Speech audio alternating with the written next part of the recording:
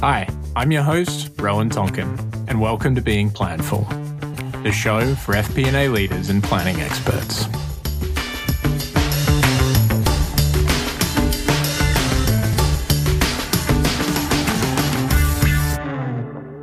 Hi everyone, welcome to the Being Planful podcast.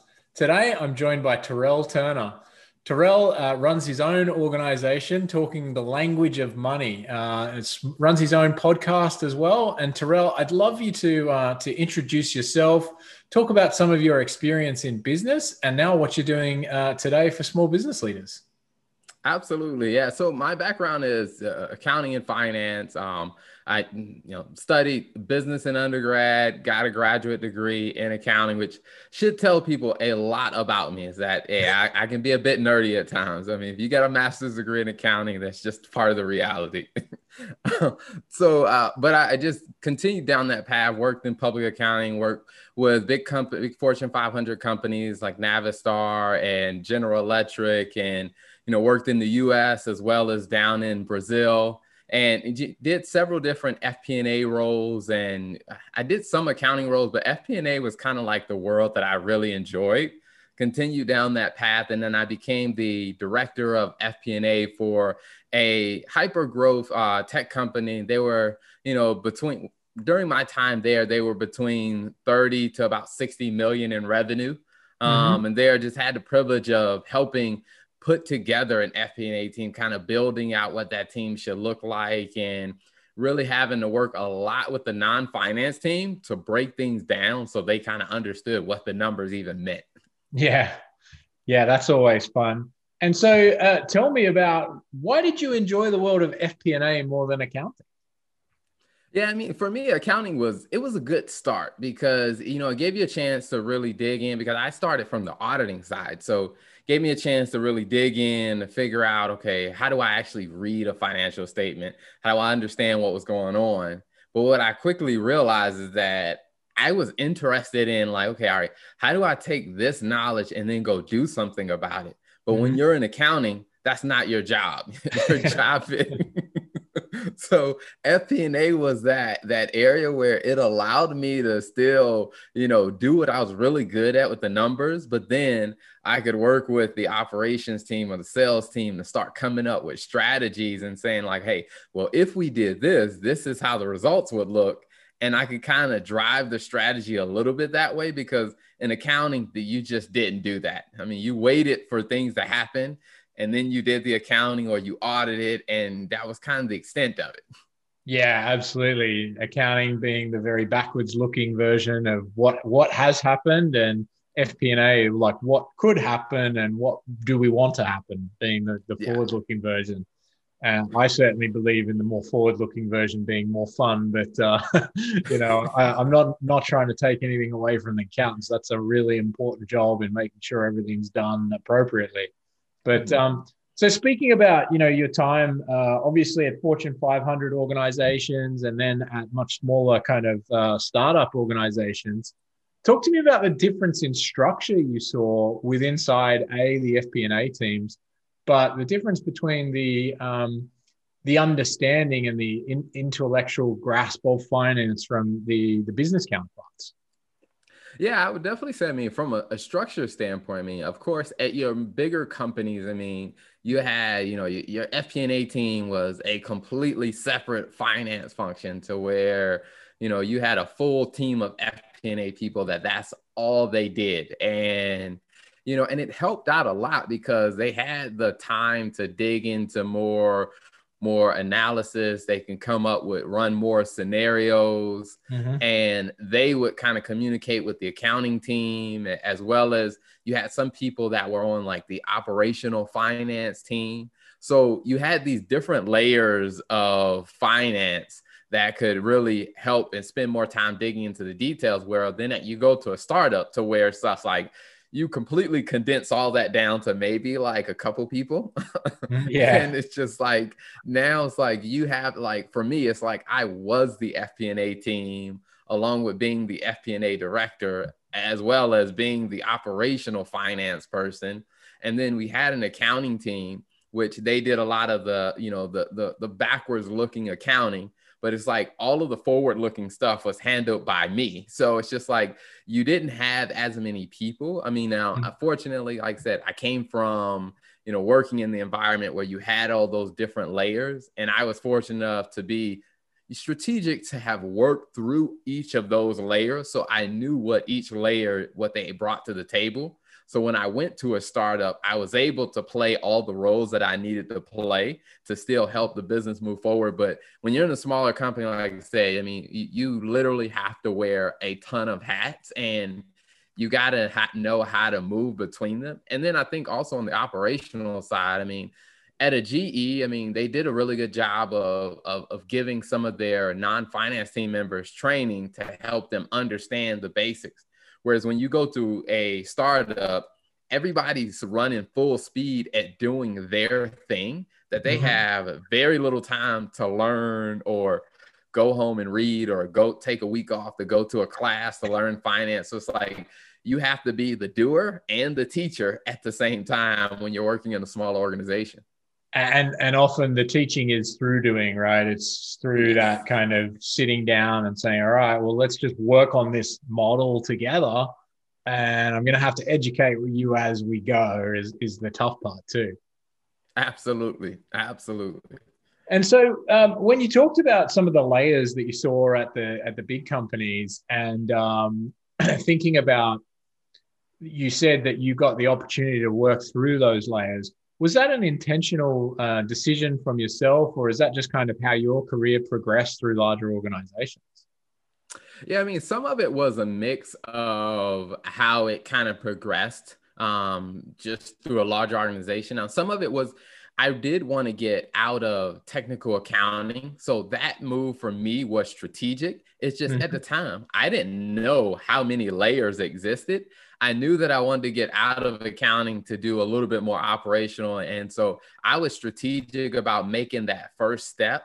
But I think once I made that first step, and it must have been like impressive to, the leaders that were making those decisions about it, that whether they said, oh, well, if he's willing to make that step, let me introduce him to these other things. So I went through a finance leadership program where, I started doing a finance analysis in R&D. So working with the engineering team and doing a lot of the what if scenario analysis of, okay, what if we redesign this, or what if we came up with this new feature? So a lot on and working with the marketing team of, hey, well, what could we sell this for if we came up with this? And running a ton of what if scenarios, cash flow models, NPVs, and all of those great things. And then, the next layer was I moved into investor relations, where I was working with the CEO and his staff of a Fortune 500 company, and also being kind of like that link between the CEO staff and the Wall Street analysts. And for me, it was a bit of a shock factor to be on the phone, having to re-explain something to a Wall Street analyst, like this could show up in the Wall Street Journal. So I need to make sure that I have what I'm saying right, because if I get quoted and it's wrong, that could be very bad. Yeah, you really have a meaningful impact on the stock price. And I guess you have to have those numbers memorized all the time, right? Absolutely. I think, yeah, there, I would say that's where I would say my accounting knowledge really helped out a lot, because at the time when we were like, some of the analysts, which I didn't realize, but some of the analysts didn't have a technical accounting background.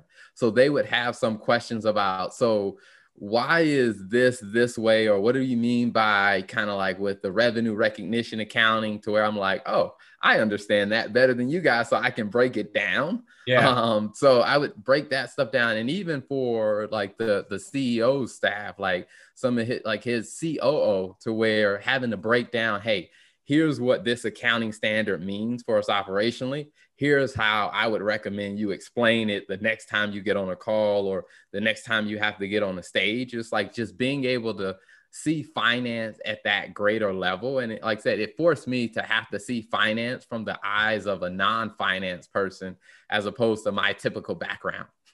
Yeah. And I imagine going from that type of environment then into a startup, that gave you a huge probably advantage versus some folks that may not have seen the depth and breadth of FP&A. Maybe they've only ever worked in startups, but going from that enterprise focus, doing a variety of roles, then coming into a startup, you could use that experience in my mind, I would imagine, you could use that experience to then really just drop knowledge bombs across the organization as you need to in order to kind of spur the momentum that a startup's really looking for. Yeah, it definitely did. I mean, it gave me a ton of perspective of, and even as the CEO and the CFO of the startup that I was at, that we would talk about. And one of the things he said is, he was a little hesitant. They were a little hesitant to pull the trigger because they were like, okay, all right, you're coming from a big company.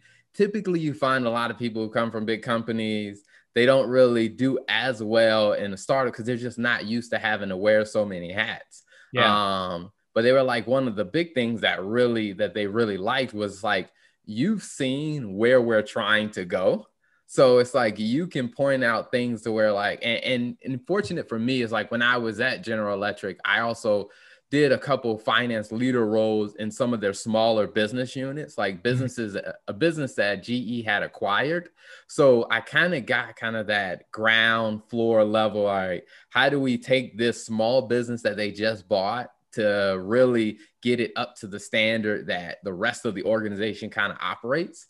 So being able to see, like, sit in meetings where they would talk about something, like when the sales team would talk about, hey, this is where we want it, what we want to do it, or these are the contracts, is being able to say, okay, all right, 2 years from now, will taking that approach be a good approach? Because if we sign that deal now, 2 years from now, will that be the right type of contract for where the company's going? And me being able to think through that and say, hey, maybe we should tweak this or tweak this. And then working with the legal team, it's like, hey, that language, we probably should keep that in mind. And just being able to bring that to the table was because I had the bigger enterprise level experience. Sure, absolutely. And during your time at your startup, did you happen to fundraise at all? So did your investor relations world come back straight at you? It did. I mean, when I first came in, they had just bought another company for around 20 something million. So it was really, all right, we just bought this new company. So I used that experience to like, hey, now we got to get their processes up to speed with what we're doing and figure out what we're doing as a whole. Then we bought another company, and then we went through raising about 65 plus million in private equity funding. So then the investor relations hat came back on. And it's like, okay, all right, now that we've raised it, what type of reporting are we going to create? Because they want to see regular updates on where we're going. So that investor relations hat definitely came back on. Awesome. So I'm sure that was fun. So talk to me about maybe specifically at the startup world, probably a little bit more relatable for most of our audience. It's safe to say not everyone's here has been run the gamut of GE and and some of those companies. But talk about that environment of trying to change or influence the business leadership into, I know you talk about it on your podcast, the idea of the language of money, right? Do you want to talk about how you can leverage your accounting, your finance skills to influence business leaders who may not necessarily understand something like ASC 606 or IRFS and things like that, and talking to them? How did you manage to A, learn that, and B, actually change the score? Yeah, I mean, a lot of it came from spending time understanding their world. Because, I mean, in a small organization, everybody's wearing so many different hats to where, in theory, it's like they don't really have as much free time to sit down and listen to you explain something that they don't understand. It's just like they're running full speed in their world. Like, the marketing director, she was running full speed in her world. So what I had to do is create, space in my schedule to sit in with some of her meetings, to hear how she was thinking about, the marketing for the organization, to hear the type of discussion she was having with her team, and then go back and look at the numbers and say, okay, how do I translate what I know into something that makes sense for her? And it ended up having to do the same thing with the sales team and just attending some of their meetings. And a lot of it came down to talking to the sales manager and told him, hey, I wanted to attend the meeting. Now, first, it was strange because before me, no one had really ever brought that up to them. It was like, well, why do you want to do that? Like, are you trying to check up on us? And, Yeah. having to explain, like, I want to understand the world the way you guys see it, because when, the CFO and I are coming in making recommendations, we don't want to give you guys an unrealistic target to hit. It's like, I want to understand the world from your perspective. So then we can start better educating, the rest of the business so that things flow a lot better. So it came from a lot of sitting in, attending non-finance meetings to hear how they thought about, their job, how they thought about their team, and then having to go back and really say, okay, all right, how do I translate what I do into something that relates and makes sense to them? And it took a while to really build those relationships and to really start to mentally make those switches. Like, okay, all right, how do I turn my sales brain on when I'm looking at finance stuff? And I wouldn't say that I was always perfect on it, but it was definitely something that I worked at a lot. Yeah, it seems like in some cases there's a business that is all speaking, marketing speaking one language, sales is speaking another language, engineering speaking another language, and you have to become the only person that can translate all of those languages into what you call the language of money. Absolutely. Because I mean, there were times where I would sit in meetings, and because I had spent time working with the sales team, where the engineering team would bring up an idea, what they were trying to do. And I'm like, hold on. I remember the sales team was trying to do that. That's actually going to hurt the sales team. So then I would be able to speak up and then also talk about the financial implication of it, to where that really helped the sales team feel like, wow, this guy's really is like on our team. Like, he's really trying to understand, because what the engineering team was saying was drastically going to impact the sales team. It's just, he didn't know how to translate what the engineering team was saying into his world. But it's like me being kind of like that. I became like the Rosetta Stone. Well, I think we all did those language courses back in the day, and now it's much easier. You just get online and Google does it all for us, right? Much easier now. But can you talk Absolutely. about, do you have any specific experiences where someone didn't really understand the core concept of finance, and you're able to educate them and therefore make a big impact on the team or on the department? Yeah, I think with the sales team, where, when the sales team was thinking about it, like, in some respects, and I've seen this even at some of your larger Fortune 500 companies, where the sales team, they're compensated, they get commissions based on the sales and the deals that they close. And so they're highly incentivized to do that. Now, at times they would be like, okay, all right, this is a price point that I know will help us close the deal. And then I would take a step back and say, well, that price point does not help the business. And the way you're trying to negotiate the terms of this is horrible cash flow implications for the business. So then having to try to explain to them, like, hey, the price point that you're trying to go forward with is going to hurt the business. But at the same time, they're thinking, well, if I go any higher, it's going to hurt my commissions. So then it's just like you get into this very, a very, like, where I had to start, okay, how do we renegotiate this deal? And really having to explain and walk them through, like, hey, here's the cost structure of that product. And if you agree to these terms in this deal, this is what it's going to cost the business to support that. And after kind of walking them through that, they started understanding, like, oh, so whenever I tell them that we'll deliver in 10 days, what that means is we have to start paying outside engineers to work overtime to get this in 10 days, as opposed to, like, tell them we'll get it to them in 20 days. Like, that 10 days makes a huge difference. And so having to explain that to them to where they can start being able to connect, well, every time you're talking about giving them an incentive or something additional, there's a price tag that comes with that, and we're having to eat that cost. Yes, it helps you close the big deal, but you're adding all these layers of cost on. And as I started walking them through that, and then we got to the point where we kind of just built out what a kind of like a self-service, like financial model or pricing model would look like. Sure. So if this is what you're asking, or this is what you want to offer, put these numbers in the model. The model will tell you whether that's going to be profitable, yes or no. So they can start to see, okay, all right, I can probably adjust here, or maybe if I push this out, or maybe if I upsell this, maybe if I sell them the base product and then upsell this, maybe this could work. And so I think that really was an opportunity for me to really get out of my area, to really work with them to help them understand something that they didn't, to get a better results for the business.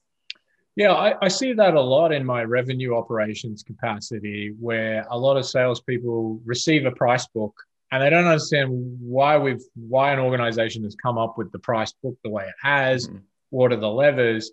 And so they don't know how to sell the value in some cases, right? They're just saying, oh, well, the customer wants a faster implementation. They don't understand the gives and the gets, right? So in your example, they're like, well, the customer wants it faster. I'll give it to them in 10 days for the same price. And it's like, well, there's a value in getting it 10 days faster. So how do we sell that value that is, in your example, cost back to the business? And I think that's something that is really important for finance leaders to be able to not only break down like how we got to this pricing, but the levers that people can pull within that to ultimately help the business. And you know, if you can boil it down into a simple spreadsheet template or a model for someone that is easily plug and play, you can really have a meaningful impact on the ASP of your future deals and even on the winnability of those deals, because the salespeople feel empowered to sell things. And when salespeople are confident, man, they can do some amazing things. Absolutely. Absolutely. Because I think also to that, I mean, there were some situations where, you know, when the price book was, you know, created, it was assuming that we would have, let's say, like this base piece of hardware. But after spending some time with the sales team, what they were finding is a lot of the customers were having specific requests for a different type of hardware. And the price book didn't have an upsell ability in it. Like right. The price book didn't have that price separately. So they were, you know, following the price book and they were, you know, selling them this different hardware. But what we didn't realize until, like I said, I started digging in, like, hey, we're losing money on this because this alternative hardware that they want costs more. We just never accounted for it in our price book. So we went back and came back and said, okay, let's amend the price book and say, hey, if they want this hardware, it's this price. If they want this hardware, hey, this is this price. And when we started doing that, what we saw is like, you know, the profitability started going up because we actually started pricing or selling the value and explaining like, hey, in our base product, you're getting this product. But if you want the upgraded version, because you're going to get this additional incremental value, is this price. And customers were happy to pay that. I mean, the sales team, they were happy because the total sales price went up. So their commissions went up. Yeah. And the business was happy because their profits went up. So, I mean, it was one of those things that, like I said, just diving into their world and translating it back to numbers to say, okay, all right, here's something we can do to help everybody in the scenario a lot better. Yeah, and I think coming from what you just talked about there was the biggest thing that I think, well, I know would have made a difference is gaining that trust first, where you sat in on a lot of those sales and marketing meetings and engineering meetings to gain the trust of the organization. Then you've subsequently learned that there's this lever in the pricing model, which it didn't exist, which is a new lever, which is a certain hardware type. And that's associated with value based on the prospect and the company. And you're able to introduce a new lever to your pricing model and ultimately create more value for everyone, right? The customer's happier because they're getting the hardware that they want. The organization is happier because everything's going well. But if you had have just seen that from outside, finance looking in, you would have probably just said we just need to lift everything up, right? We need to lift all prices rather than understanding that there was a specific hardware lever there that was easy to fix for everyone. Mm-hmm.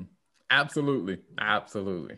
So one of the things that we talked about is, let's face it, most business people only want to talk to finance when business people want something like headcount, more budget, or we need more budget in the annual plan, or there's something that is a concern or a caution, and generally it's more money, right?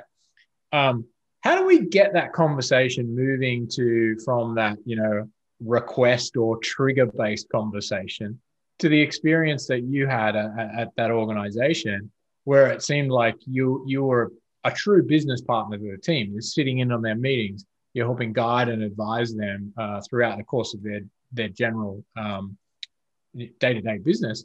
How should people think about becoming that business partner? Yeah, I think from the finance standpoint, I think part of it's, it's an ego thing that you have to get over, because I remember having a conversation with one of my mentors when I worked at one of the Fortune 500 companies, and and I was explaining like how I really want to be a business leader, and I mean, this was when I was really, really young and very naive about things, and I was like, I want to be a business leader. And he said, Terrell, I'm gonna be completely honest with you. He was like, if you're in accounting and finance, the highest level you will reach is the number 2 spot. It is the CEO's job to make, those final calls. Now, your job is to help enable him to make better calls. You probably won't, if you stay in accounting and finance, you won't be the decision maker at the very top. And he was like, and you got to actually understand that and realize that. And for me, it was one of those wake up calls that I realized, like, that is right. My job is to enable good decision making. And I think after that conversation, and I tell other, accounting and finance professionals, it's like your job is to figure out opportunities that you find in the data to help those that are on the front lines executing, help them move forward and move closer to the goals and the targets that they're after. And so I think it definitely takes time of, like I said, first understanding what goal does your revenue operations leader have? Like, what's the most important things to them? Like, what are their targets? I mean, even with the engineering team, like, what's important to them? And once you start to understand what's important to them, then as you look at the numbers, you will inevitably find opportunities. And it's just like bringing those ideas back to them, even if they aren't ideas that the revenue leader or the sales leader or the engineering leader uses. The fact that they know that, hey, you know what, Terrell's over there looking for opportunities to help me get where I'm going, it starts to build that level of trust to where then they may start to bring you in the conversations on the front end of like, hey, this is what we're thinking about doing. Will this help us get us to our goal faster? And I think, like I said, once you start to build that trust and they start to see you as an ally towards their goal, I think, it makes it a lot easier. Because, I mean, to be completely honest, most people, when I first started coming to those meetings, they were like, oh, finance is here. There's certain things we can't say. Because that's just how that's how they see finance and accounting as, hey, finance and accounting professionals are the police. So they're here for compliance reasons. They're not really here to help us fix things, or they're not really here to help us move forward. But I think, on the finance professional side is like, you got to start breaking that wall down by, first understand what are their priorities, and then start bringing them back ideas like, hey, I was looking at these numbers. Even if it's something as simple as, hey, I created this new report that helps you see how close you guys are moving to your goal. Just doing something that simple can start to let them know that, hey, this person is on our side. Yeah, and starting, I think what the key thing that I heard through that was start with them and their goals, not with your version of the world, right? Which is a P&L or a budget or a forecast, right? But if you start with the what's important to you, what's that, and then you can go away and again, back to translation, translate that into a finance view of the world and say, well, take what's important to you. Now, here's something that I think could help. Like, to your point, wow, he's really in our corner here. He's like, and especially if you did it in a way which is like, well, this is outside of the scope of our normal budget or our normal P&L or our normal forecast. And because as a finance professional, you understand the unit economics of everything. So you're then able to say, well, actually, it would make a lot of fiscal sense if we invested in this thing because we could get X return. And a lot of business people, here's a shocking fact, also don't think that you can go outside of budget, right? They're like, oh, I just got given this envelope and that's all I get for the year. And so I would advise other finance folks to realize that you can go outside of a budget. We all know that. But the business people just think that's their envelope. They've got to stay within it or come under it. And they don't see FP&A or accounting professionals as the way of saying, well, actually, they'll help me justify this and get more investment or get ways outside of the normal bounds that I have been constrained by in the annual plan. No, I think that's completely true. I mean, and that doing that really also helped me, bridge a huge gap with one of the sales leaders that I worked with, because when I took the time to understand, the sales leader knew that he needed to hit a certain sales number. He needed to hit a certain ARR number. And so one of the things that I did is I went, okay, all right, if I take your ARR number and we translate that into, we say, okay, the average customer we bring on board does about this much ARR. So you need to bring on, 12 new customers to be able to hit your number. And then I just kind of started working it backwards. Like, for you to bring on 12 new customers, how many people do you need to talk to? Like, what do your conversion rates look like? And then we got that number and we figured, okay, all right, if you needed to talk to, 24 people to close 12 deals. And then I went and talked to marketing and said, okay, all right, how many leads are you targeted to bring in? And then the marketing team was only targeting to bring in 15 new leads. I'm like, well, you definitely aren't going to hit your number. And it came down to, because the marketing team didn't have enough budget to go after, 25 to 26 leads. And I'm just like, all right, maybe we need to like reconfigure the budget. And then so I'm like, maybe the marketing team needs more budget so they can feed more leads so that you can get those 24 people you need to talk to close your 12 deals. And it's like, until I sat down to go through that, to connect the dots, the marketing team and the sales team, for some reason, they hadn't been talking enough to realize, like, you guys have the sales leader had an unrealistic goal because the marketing team wasn't going to get them enough leads. But when they started realizing, and I went with them to, the leadership team and explained, like, hey, this is why we need to add more money here. And the leadership team went out and they figured out how to allocate more funding to the marketing team to feed that pipeline. And from that experience, both the sales team as well as the marketing team were like, okay, Terrell's on our side. Like, we can trust him and we can trust that, hey, he's going to actually, make decisions or make calls or go to bat for us to make sure we're doing what's right for the overall company and for the goals that we have to achieve. Yeah, I mean, that's a funny story. That's clearly a bit of a mishap in the whole annual planning process in terms of the goal setting and budget setting. I'm going to assume that was happened prior to your arrival. But the interesting thing there is they're so busy swimming in their own lanes with their own goals, right? Like, someone's been asked to do, I use a swim. I said swimming, so let's keep on the swimming analogy. Someone's been asked to do, breaststroke to get down to the other end of the pool, and someone else is doing freestyle.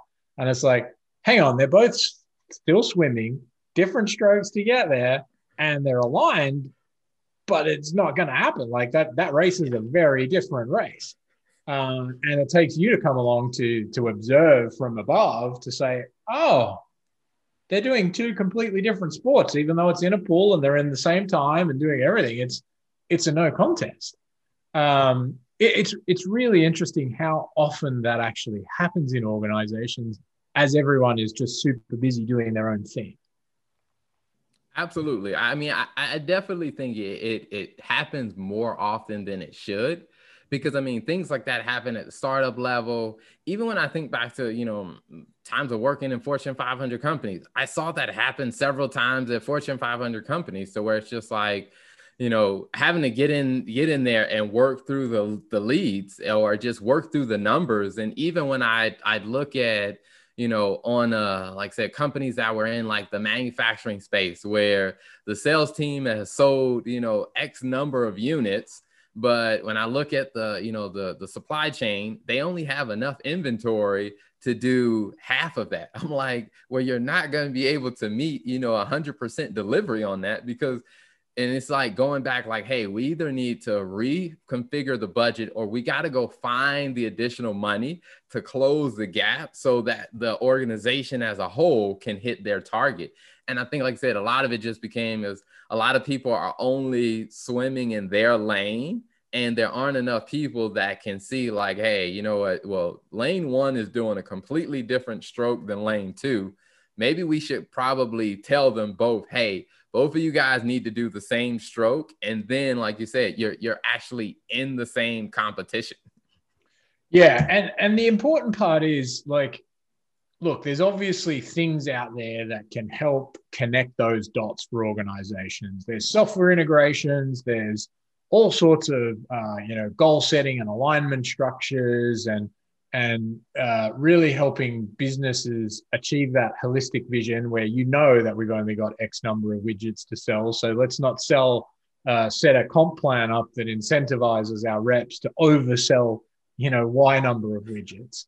But until you can get to that space in your your back office transformation, where you can buy those tools or build those integrations and have all that data flowing seamlessly to be super connected and super collaborative, FP&A needs to be that translation service and that kind of listening and advising service. Is there any experiences, Terrell, where you can draw on where you've seen that just humming, right? No mistakes, everyone's just kind of flowing through, or have you just it's so, to me, it seems so normal, no matter how high performing the organization, there's always going to be a little error here or there because they're either running so fast or they're, creating so much change that you can never keep up.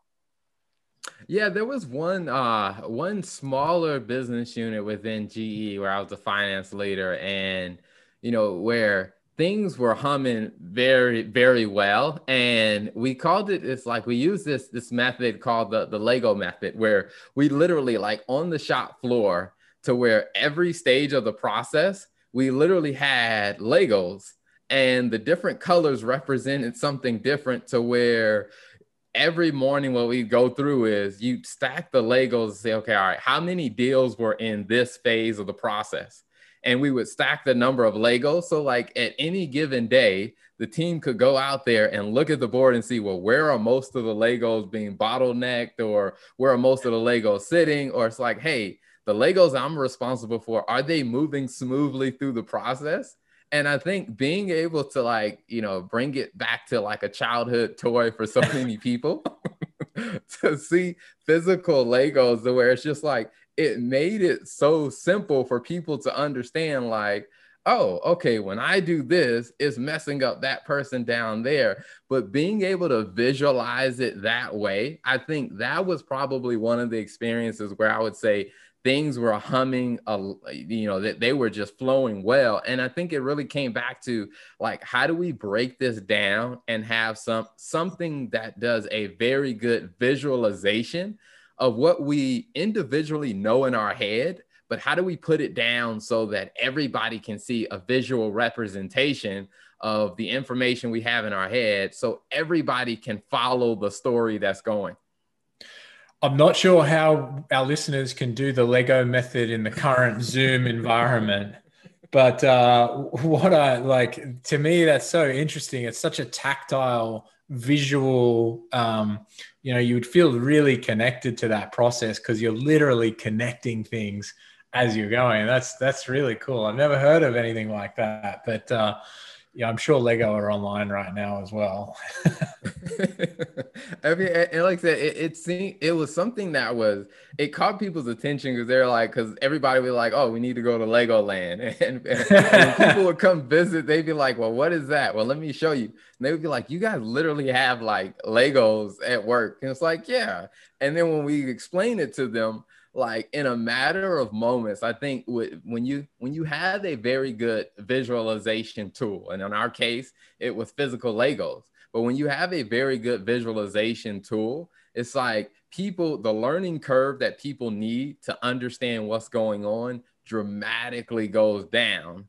And so for me, it's one of those things that I carry through of like, okay, all right, how do we get some type of visualization in, whether it's using charts or, I mean, whether it's using physical objects if we can, but it's just like, how do we break away from just throwing numbers on the board to how do we get some visual to where when people look at it, they can quickly get an idea of what's going on and they kind of know where they play into the whole process.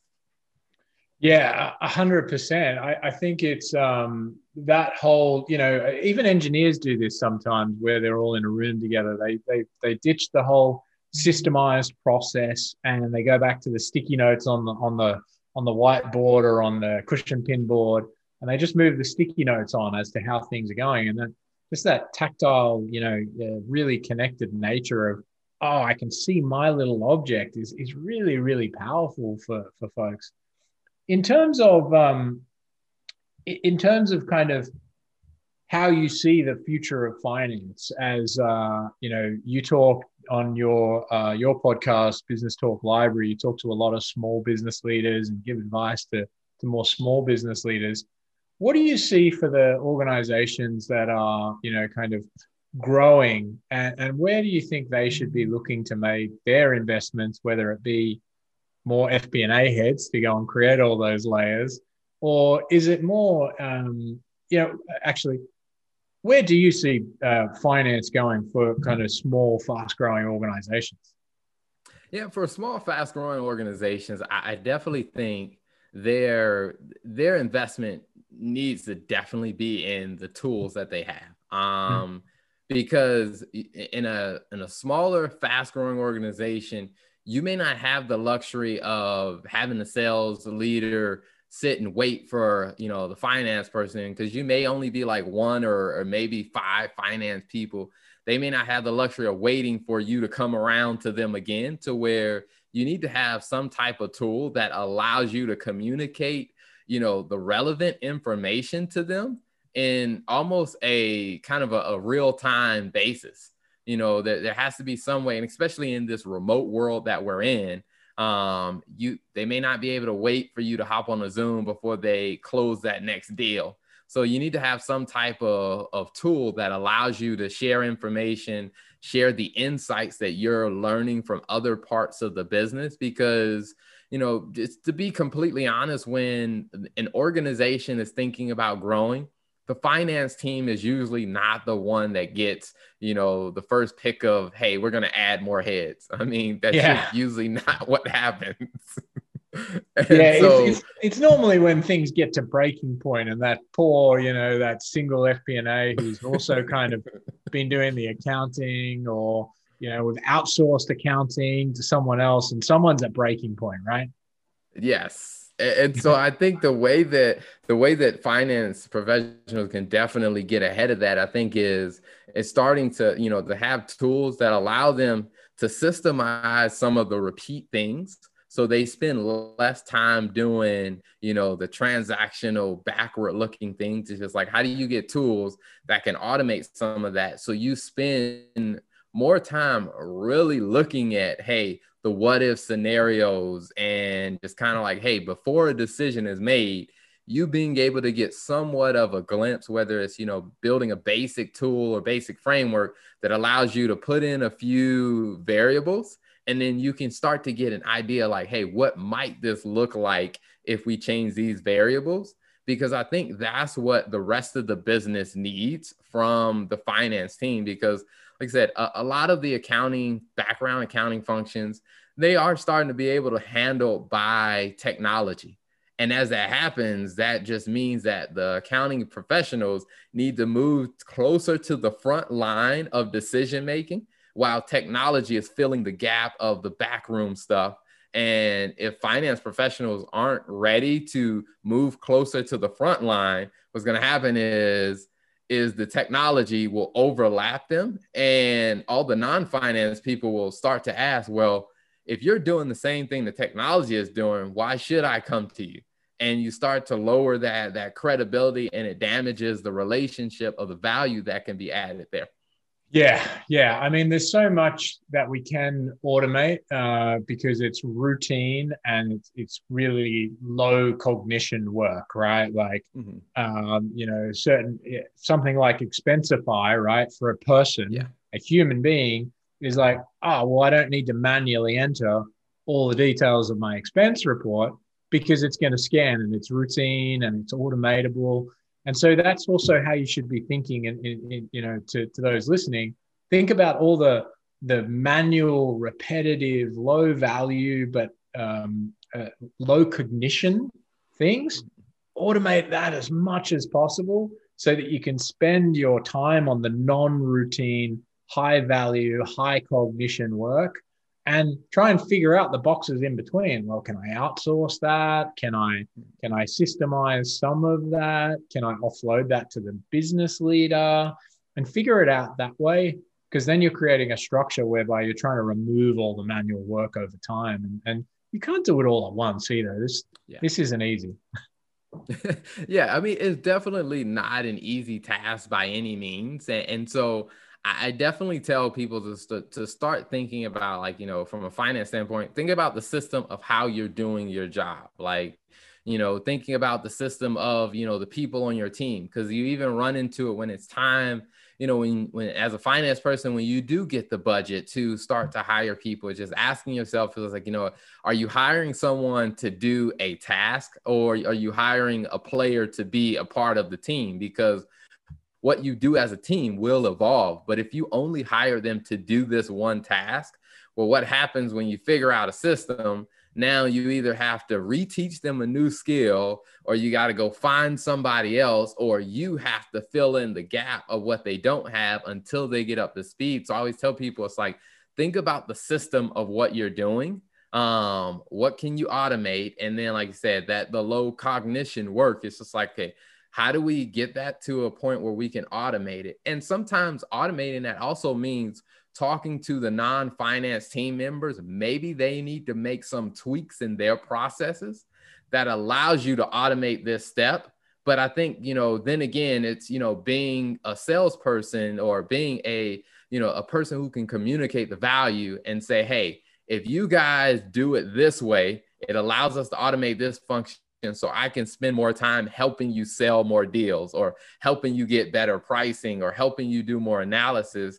And when I started doing that, like, the non-finance teams were always willing to say, yeah, we can tweak that. If that means we'll get more of your time to help us do this stuff on the front end, yeah, we'll tweak what we're doing so that flows automatically. And I think finance people have to start thinking about the system of what they do and less about the task that they're doing, because as we move into the new world of business and things get faster and different decisions have to be made more rapidly, more real time, the non-finance team, they're going to need the wisdom that's in their finance person's head. But if that finance person is so busy doing, low cognition, repetitive work, they won't be there to actually help provide the insight and be the business partner that they should be. Well, Terrell, I couldn't agree more with everything you just said there. That's exactly what I think businesses need from their FP&A leaders is they need that space for them to go off and think. I know you talked about it earlier when you talked about what did you see the difference from the enterprise organizations was. It was that they had more time to be able to do those specifics, and they were able to run more scenarios, do more analyses, and therefore be more confident about the output. And that's what all business leaders are looking for. But you can't do any of that if you've only got time to run one scenario and check that for errors before running 2 or 3 or 4 or even 20 different scenarios. And the businesses owe it to themselves to unlock that strategic value that sits inside of finance people as well. Absolutely. Absolutely. I think it brings so much more peace to everybody involved in the process when the non-finance team members that are responsible for making a decision can make a decision more confidently because they were able to look at it from different scenarios. Like, hey, we ran 5 scenarios on this, and out of the 5 we ran, this is the best outcome, as opposed to, well, I only had time to run 1 scenario. I hope this is right. I mean, it's just like being able to run more makes them feel more confident as they move forward in those decisions. 100%. Well, Terrell, this has been an awesome episode. I've loved having you on. I know our listeners will have done so as well. Do you want to talk to the listeners about where they can hear more from you? Yeah, definitely. So the Business Talk Library is the kind of the content company that my wife and I create a lot of content for. I mean, she's an executive with a Fortune 500 company in finance and accounting as well. And so we collaborate on a lot of different things that we've either done for other companies or we're currently doing, or things that we're working through. And we share a lot of that insight just to really help small business owners, medium-sized businesses, really break things down and make it simpler so they can hear it and be like, okay, all right, that makes sense. I can go do something about that.